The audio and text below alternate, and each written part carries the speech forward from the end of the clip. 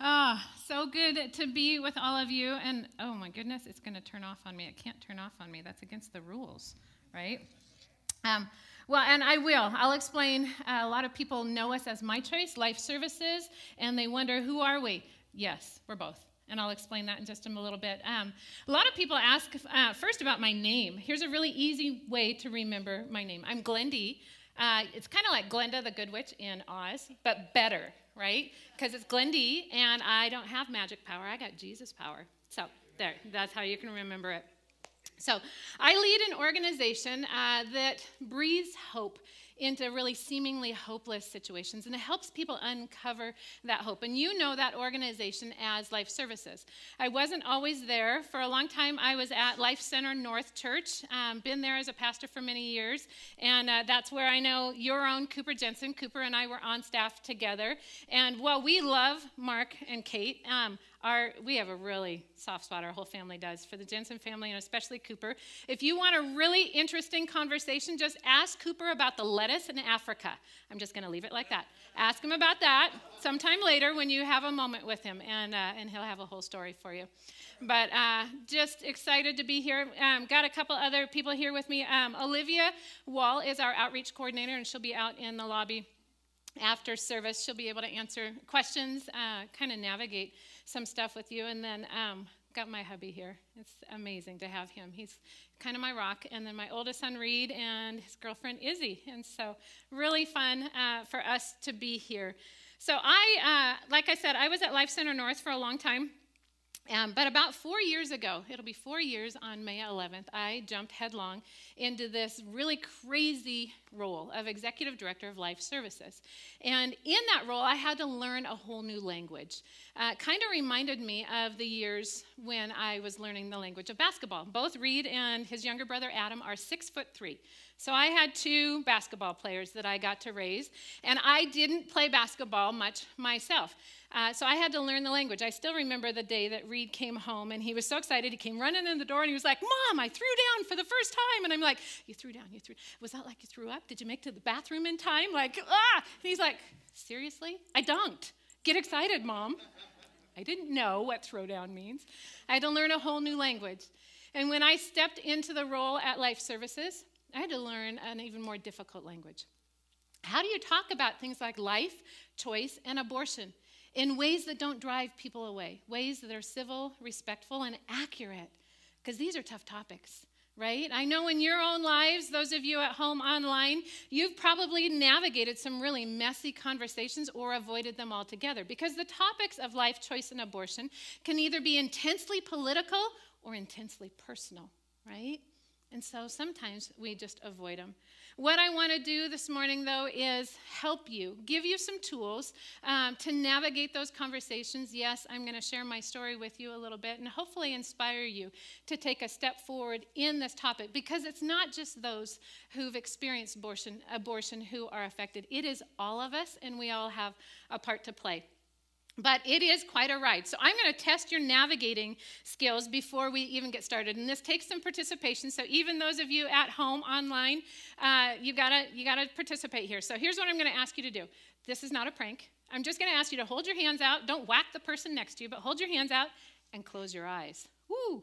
Can you do that? Close your eyes. So here's what I want you to do. With your eyes closed, just take the tip of your right index finger and touch it to the tip of your nose. All right? Ooh, we can follow directions. All right, back out. Keep your eyes closed. Tip of your left index finger and touch it to your right eyelid. Some of you are like, what? No. All right, almost done. Eyes closed. Tip of your right index finger to your left eyelid. A little faster. Some of you need to remember left from right. Tip of your left index finger to your nose. All right, back out straight. Both fingers, bring them to your lips. 2 fingers to your lips. Give yourself a big sloppy wet kiss. Open your eyes.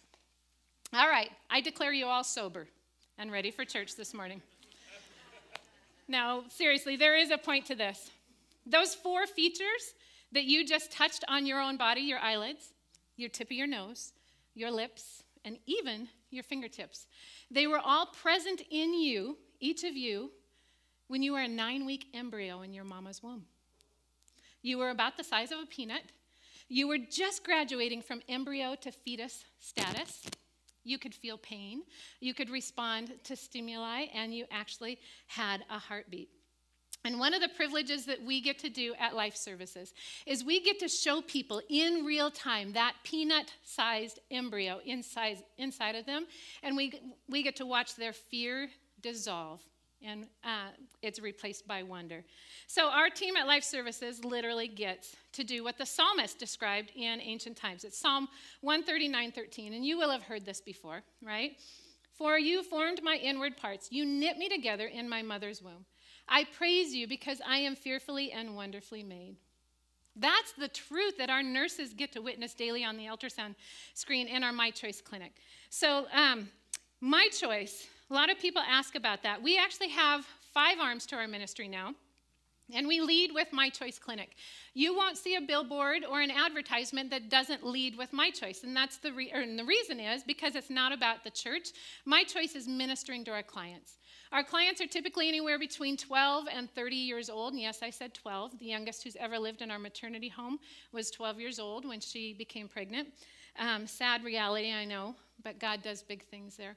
So My Choice Clinic is what we lead with, and we did choose that name on purpose. The number one thing that we hear from gals when we're sitting across from them facing an unplanned pregnancy are they say, I don't have a choice.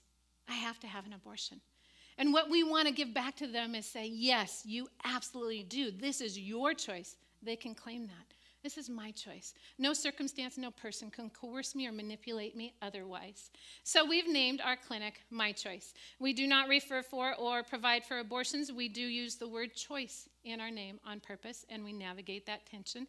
And we are upfront with our clinic and what we do. So in our clinic, gals who are facing an unplanned pregnancy, gals and guys together, we navigate that with them through all of our medical services. So pregnancy tests, ultrasound, we do STD testing and treatment. We treat both guys and gals there. And what we really want to do is bring a guy and a gal facing an unplanned pregnancy together in their decision. For those who have lost their housing because of their pregnancy, our first 3 maternity home residents this last summer lost their housing due to COVID and a quarantine situation.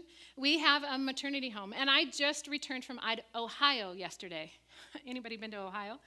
I'd never been to Ohio, but that was where our national conference was, and I realized that what we have here in Spokane is really unusual. We're the only center I met with about 1,500 other pregnancy center leaders from all over 78 countries and about 5,000 in America. So there are a whole bunch of resources just like ours all across the world, but not many of them have a clinic and a maternity home sandwiched together, and we do.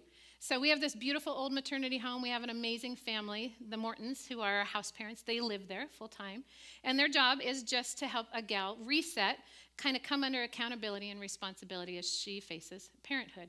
That's our short-term housing program. We have a long-term housing program where we recruit host homes, people just like you, who have room in their heart, room in their home to take in a gal and her baby once they've graduated out of our maternity home. They stay in our parenting classes and all of our life skills classes as well. And for those who have been in the clinic and have had a positive pregnancy test or live in our maternity home, we have a mentoring program called My Spa. We recruit people just like you who know how to do hair, nails, massages. We bring our gals back once a month for a spa night. They meet with a mentor, they get a devotion dinner, and they also get to be pampered. Most of our girls have never been pampered before, and so we just get to love on them, bring the practical love of Jesus.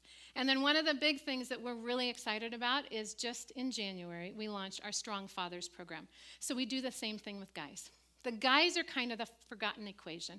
Remember, when an unplanned pregnancy, there's 3 people, right? There's baby, there's mama. There's also a guy involved, and oftentimes he's just as scared as she is. So we raise up, we have a core of mentors that we recruit from our partner churches to come alongside these guys and say, yep, you're going to be a dad. Yep, this wasn't in your plan. Yep, you're probably hating life right now. And yes, I'm going to stand by you.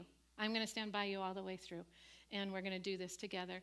And so we're really excited. Our Strong Fathers program is getting going, and we actually just purchased a house during COVID, no less, that sits right behind our building, and that's our fatherhood headquarters. So they get their own man cave space. And once a week or once a month, they come together as well. One of the things I want to make sure and mention with our clinic and our programs is we started something this last year. We are part of a network called APR, Abortion Pill Reversal.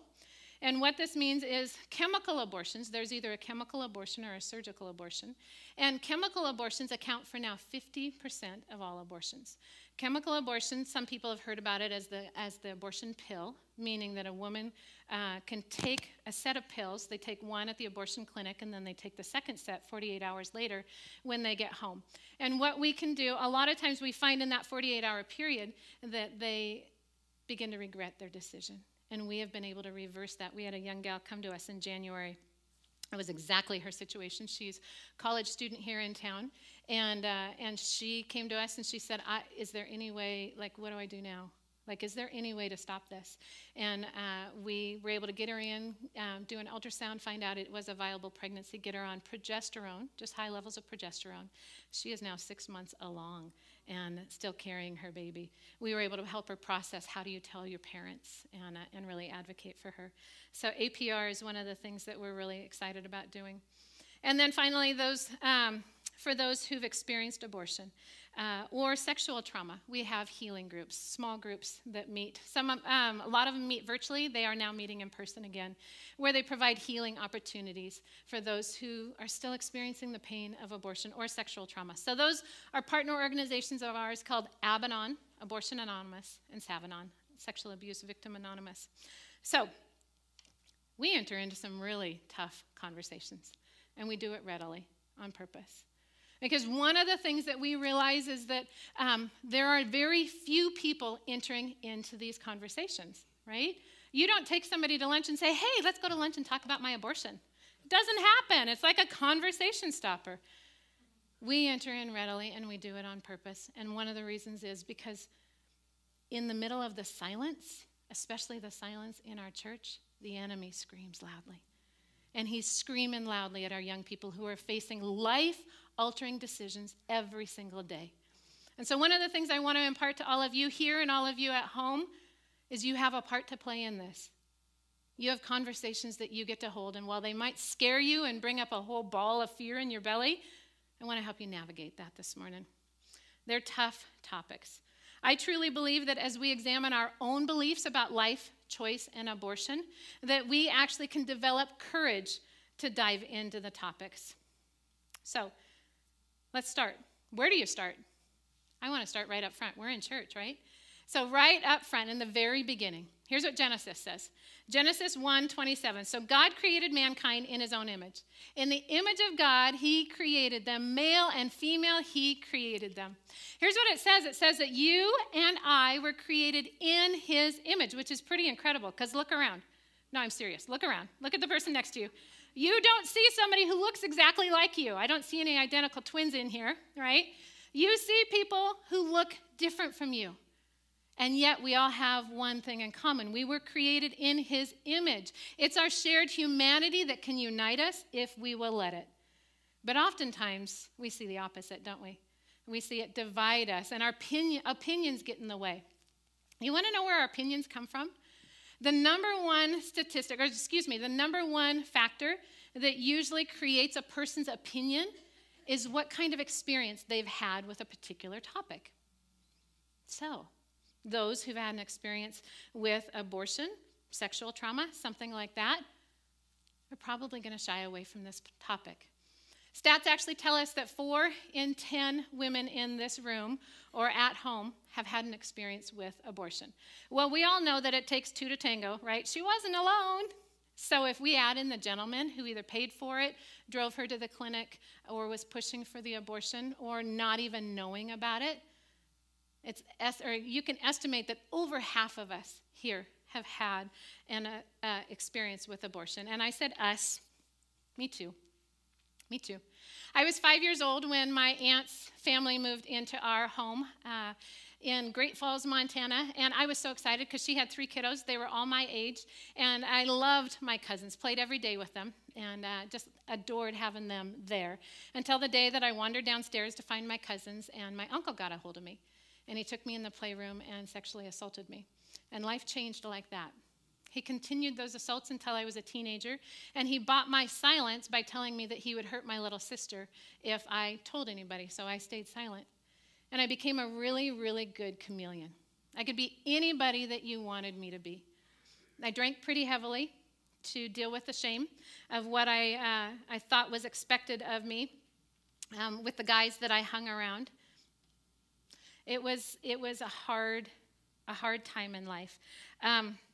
I was desperate to be popular, desperate to have people like me, but I had so much self-hatred that I really wasn't a lot of fun to be around, so I just partied harder. About a month and a half after high school graduation, my worst fear came true, and I found that I was classic stat. I was 17 and pregnant, and life changed from there. I felt like my back was up against a wall and like I had no choice. I remember the very first words out of my mouth were, I can't have a baby. So every plan from then on was to not have a baby. And so 4 days before I came out here to attend Eastern Washington University, I terminated the life of my first child through abortion. And life changed. There are thousands of us who have done the same. Thousands of us who have entered into that self-preservation mode with our unplanned pregnancies. Here's a few stats for you. As of 2019, 17,071 abortions occurred in our state. 37% of those were in gals 18 to 24 years old, just starting out in life, right? Nationally, there were about 879,000 abortions that took place in 2017. 22% of those were in Hispanic women, and 37% were in African American women. You cannot tell me that this is not racially driven. It is very racially driven. Worldwide, there's a debate. Guttmacher Institute says that about 73 million abortions have taken place worldwide. I read 63 million. It's usually anywhere in there. We're talking millions. Is 63 million or 73 million? Which one's worse? Excuse me, one is worse. Most of those have taken place in Asian and Latin countries. Sex-selective abortion is very popular in Asia and India. In other words, the man is supposed to carry on the family name in India, and so if a woman has a baby who is a little girl, they call it sex-selective abortion. It's becoming more and more popular in America. It's a hidden secret. Most people don't understand that a lot of Americans will choose sex-selective abortion. If I have my baby boy and my baby girl, or my baby boy and I want my baby girl, but gosh, I find out that this is a baby boy, well, let's just abort him and try again. Sex-selective abortion, becoming very, very popular. Here's one of the most heartbreaking stats for me as a pastor is that 4 in 10 women who experience abortion are churchgoers. They come to church at least once a month or more. And only 7% ever tell anyone in this church. Sorry, not in this church, in the church. We have to become a safe place. As a pastor, that breaks my heart because I want to be a safe place for people who've been wounded in this area. And so that has actually become one of the pieces that I'm more passionate about. We keep it buried, those of us who've had an abortion. And my passion is to help people unlock that, bring that out, but then also help us come alongside those who've experienced abortion. Here's what Ephesians says. It says, but when anything is exposed to the light, it becomes visible. For anything that becomes visible is light. There is so much hope in that verse, right? So let me bring some hope to my story. I paused it when I was 17 years old, just after the abortion of my first child. Let me pick it up again 16 years later. By now, I'm 33 years old. I'm married to this handsome man right here. And this guy was not 6'3". He was, toddler size. He was about 2.5 years old. And we had a happy little home up here in Washington. And we decided that we were going to adopt our second child, Adam. And it was amazing. But throughout our marriage, I had struggled with anger issues, pretty big anger issues. I had intimacy issues. I had anger issues. I had issues who had issues of their own. I had a lot of issues. Shortly after Adam's adoption, though, my issues tipped over the top. And I actually became a danger to the kids. I still remember the day that John sat me down, my husband, John, sat me down on the bed, and he spoke these words to me. He said, I'm not going to lose the kids because of you. It's time to get your anger under control. And I don't know about any of you, if you've ever had a pivotal moment, right, where you knew that if you went this way, it meant destruction. For me, that meant loss of my kids, loss of my husband, my marriage. But if you went this way, it meant freedom. But there was a wall of fear standing in the way. It was that pivotal moment for me, and thankfully I chose the freedom. And I chose to walk into the fear. I began meeting with our pastor's wife, Diana. And the first day we met, she prayed for me and asked the Lord, what's the root of Glendy's anger? Where's all this coming from? And immediately I knew that it was the abortion that I'd had 16 years earlier as a 17-year-old. Because my son's birth mom had made the choice to give him life, carried him all the way through. I had made the opposite choice to end the life of my child. And now my new son's birth mom was placing him in my arms to be his adoptive mama. It's like this unworthiness just hung over me. There was no way I felt like I could receive that gift. And so it came out in anger. Thankfully, I was absolutely determined to find freedom. So I began some Bible study. I continued to meet with Diana, and she processed with me. And we would process about different topics that kind of related to abortion, and then every now and then she would hit on the abortion. And she would ask about the baby. I had this disconnect, though. Every time I tried to think of my abortion and a baby, it was literally like I saw a blank white wall. I couldn't get past that. So I remember the day that Diana said, well, let's go back through that day of the actual procedure. And I'm like, you're crazy. No, first day of my life. She went there. She's good. And she helped me process all of the details. They just kind of came tumbling out. And I remember getting to the end of the story, and I said the procedure was over, and I started screaming, I killed my baby, I killed my baby. And I said, but Diana, it wasn't a baby. It was just 2.2 ounces of tissue, because that's what the nurse had told me. That was the lie that I believed for so many years. And it was in that moment, in voicing that lie, that I had the first vision I'd ever had in my life. I literally had an image form in my mind of a white wall lifting, and behind it I saw Jesus. And he was holding a little baby, and I heard him speak to me, and he said, Glendy, it wasn't just tissue. He was a little baby. He was a little boy. He's your son, and you will be with him in heaven someday. I have a son in heaven. I named him Timothy. Reed has a little brother in heaven, and his name is Timothy. That was a pivotal moment for me when God turned the tragedy of my son's abortion into a testimony of his goodness. I can stand up here and without a doubt tell you that Jesus absolutely is who he says he is, who the Bible says he is. There is no unforgiveness in heaven, and I stand forgiven for that abortion.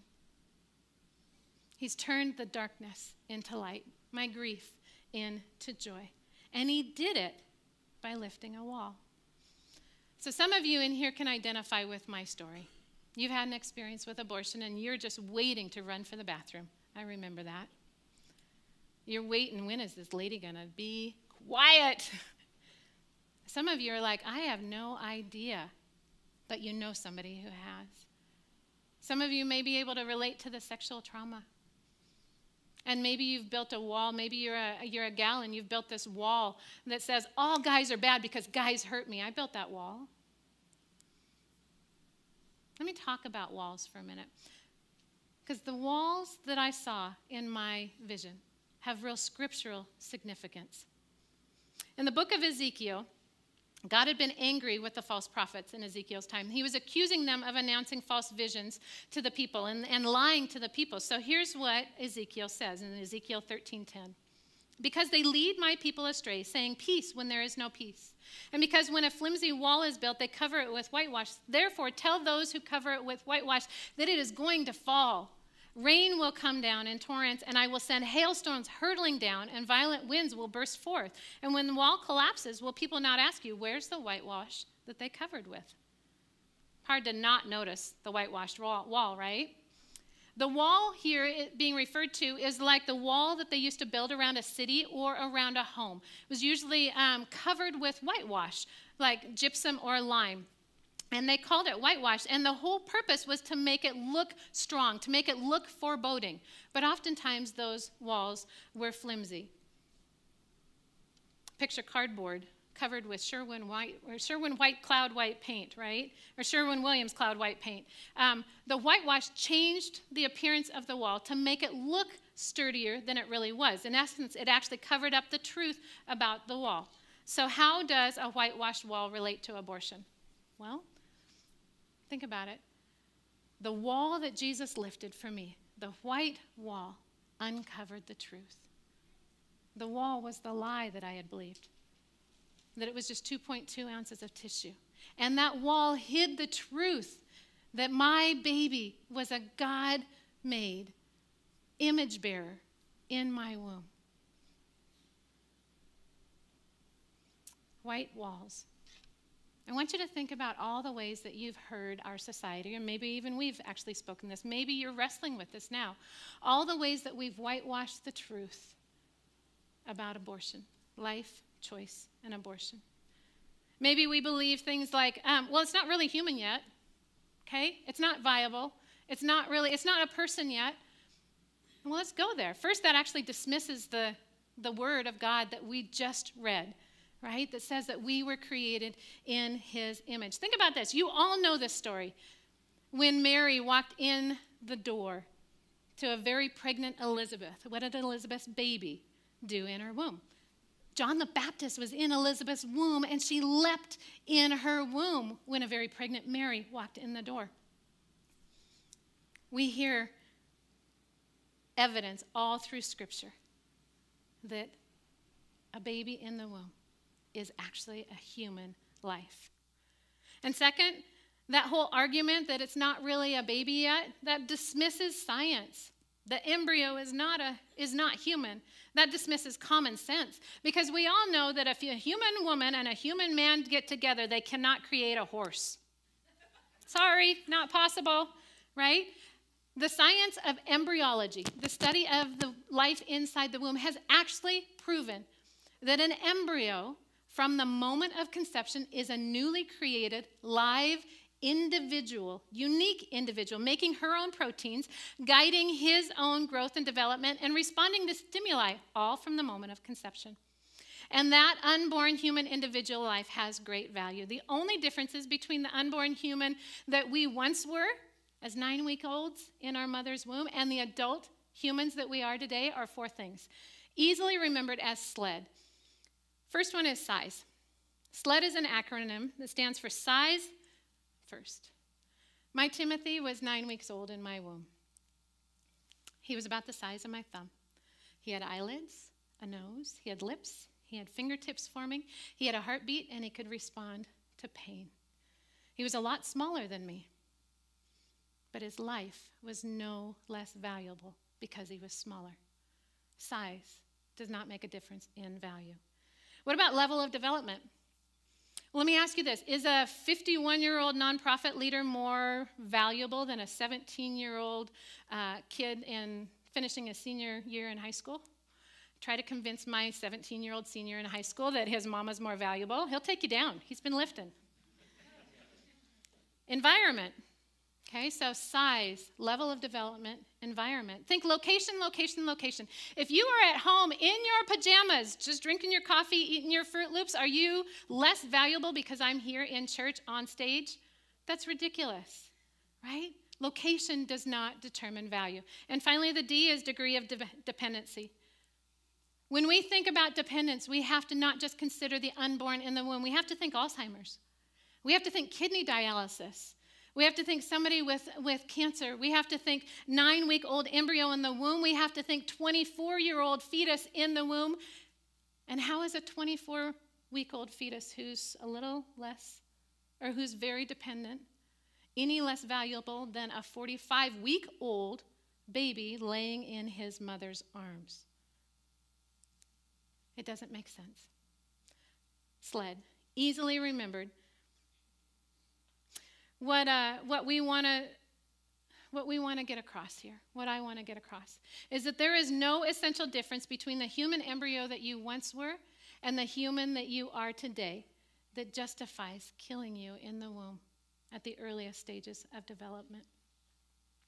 If you want those SLED cards, Olivia is going to have little cards that you can put in your wallet later on today. They've got scripture on the back, and they have SLED for you to remember. But real quick, before I wrap up, what are some of the other ways that we whitewash the value of life? Well, we always hear this. What about in the cases of rape? Okay. As somebody who was raped, I can tell you it was pure trauma. As somebody who's also experienced abortion, I can tell you that that was pure trauma. And what we see in our My Choice Clinic is that gals who come in who've had a sexual trauma and then also choose abortion, it is trauma compounding trauma. And what we see is that trauma compounding trauma often creates this posture of defeat in a woman that will continue on into the rest of the decisions of her life. But what we see is when a woman comes in very hard circumstances, things that seem hopeless, and she chooses life for that baby, there is a resilience born in her that surprises her and everyone around her. There's like this strength that just blossoms out of her. And when we see the young man come and stand beside her and help her make that choice and stand with her, I know millennials and Gen Z love to talk about human flourishing. We see strength leveled towards human flourishing. When that happens, sparks fly. That's our passion. What about the cases of people who say it should be just a woman's choice and a woman who's not ready to parent shouldn't parent? Well, let me tell you this as a parent. Parenting's not easy. Parenting is hard. Adoption is hard. But just because something's hard doesn't mean that we shouldn't do it. You've heard about my youngest son, Adam, and his adoption. Can I tell you this? Adoption hasn't been easy for him. He often makes jokes about adoption. It's kind of like his personal piece. But I will tell you that as his mom, when watching him navigate through his pieces and parts of his identity and find his identity in Jesus, and one of the hardest parts, the challenging parts, is parenting him through that. But just because it's hard doesn't mean that his birth mom should have aborted him. I love that young man. Love both my kids. And I'm so glad that she chose life for him. So whitewashed walls represent the lies, the flimsy excuses we tell ourselves that abortion should be the only chance for an unplanned pregnancy. So here's where we come to. We come to this point where it's the choice moment in the conversation today. And here's what choice is defined as. Choice is the act of selecting or making a decision when faced with two or more possibilities, such as the choice between good and evil. I kept talking earlier about the conversation that you all get to have. You don't sit in a message like this and not face a conversation. It might not be tomorrow. It might be a month down the road. But God will bring it up for you. And my question is, what will you do with the information that you've learned? Can I challenge you to gently lean in? Let me give you some tips for starting conversations about life, choice, and abortion. First, start with questions.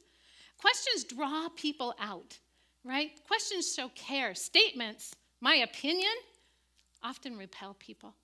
This is not a conversation where you want to repel people. You want to draw them out. Attack arguments, not people. You've heard some truth today. We're going to try to equip you with some more truth. You can attack the arguments, but not the people. Show civility, show kindness. You got to know that everyone who shows anger or contempt or some sadness in these topics, they usually have an experience, right? And often they have a wall attached to their belief system. Show empathy, and then as you gain trust, ask their permission to share what you know, to share the truth that you know, to share the hope that you have for the reason that you believe that life was created from conception by an all-knowing, holy God who loves us. We all have an opportunity to step behind the walls and help others around us step behind the walls. So you might be facing a conversation. You might actually be facing a next step in your own story. Because I can't doubt, 4 in 10, that the stats are wrong. It might mean that some of us in here have experienced abortion. And I'll tell you, the people who come up to me after I tell my story are not usually gals. They're usually guys in their 50s, in their 60s, who've been tortured by this choice that they paid for, or that they drove her to, or that they pushed for. Gentlemen, you have every right to seek healing for yourself. just like a gal would. We have those resources. And can I tell you that as I began to heal from my abortion experience, I had gifts uncovered in me that I never knew were there. I had a passion and a boldness that was uncovered that had been buried by that shame and guilt. I want to challenge you, if that is you, don't sit under that cloud of shame and guilt anymore. Take a step forward. That wall of fear is scary, but you have pastors who love you. You have resources through Olivia and I, and we can resource you with other people to help you arm in arm walk through that wall of fear, and we're willing to do that. Our young people need us to do that. So let me wrap up with this verse, John 1, 4 through 5. It says, in him was life, and that life was the light of all mankind. And the light shines in the darkness, and the darkness has not overcome it. We can stand on all of the stats all day, and we can moan and go, oh, that's awful, that's awful. But you know what? All that awful, Jesus has overcome all that awful. He's won it, right? He's won the victory. He's gentle, he's kind, and when he shines his light behind your wall, whatever your wall represents, I guarantee you there's freedom waiting for you. So let me pray for you, and then we'll dive into just a couple other practicalities. Father, I'm always so honored that you would allow me to share this story. I'm so honored that you would allow me to bring forward your word, because I know that your word does not return void. So let it go out, Lord, the word that people have heard, the word that those online have heard, the word from people who may watch this down the road. Lord, let your word not return void, that you are the hope of the world, and that you want to shine a light behind every wall that it represents a lie we believe about life, choice, or abortion.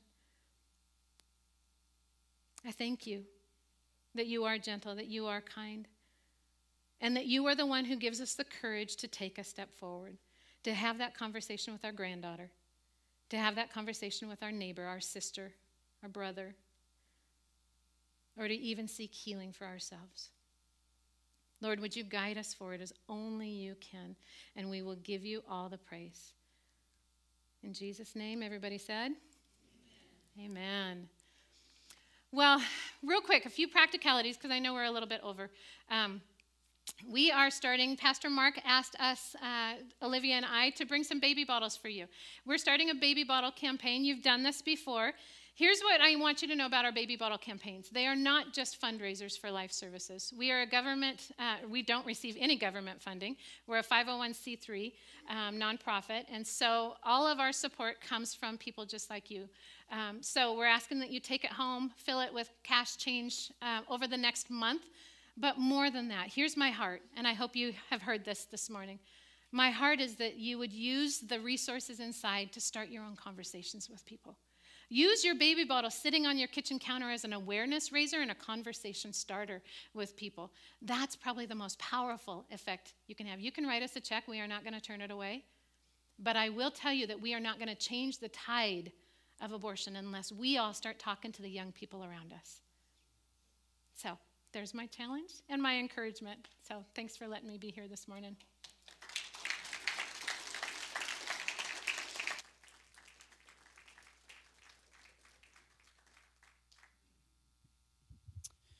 Well, Glendy, thank you for sharing your story and just being vulnerable with us this morning. I really appreciate that. And I know that many of you in the room feel that same way, and I know that you guys at home do as well.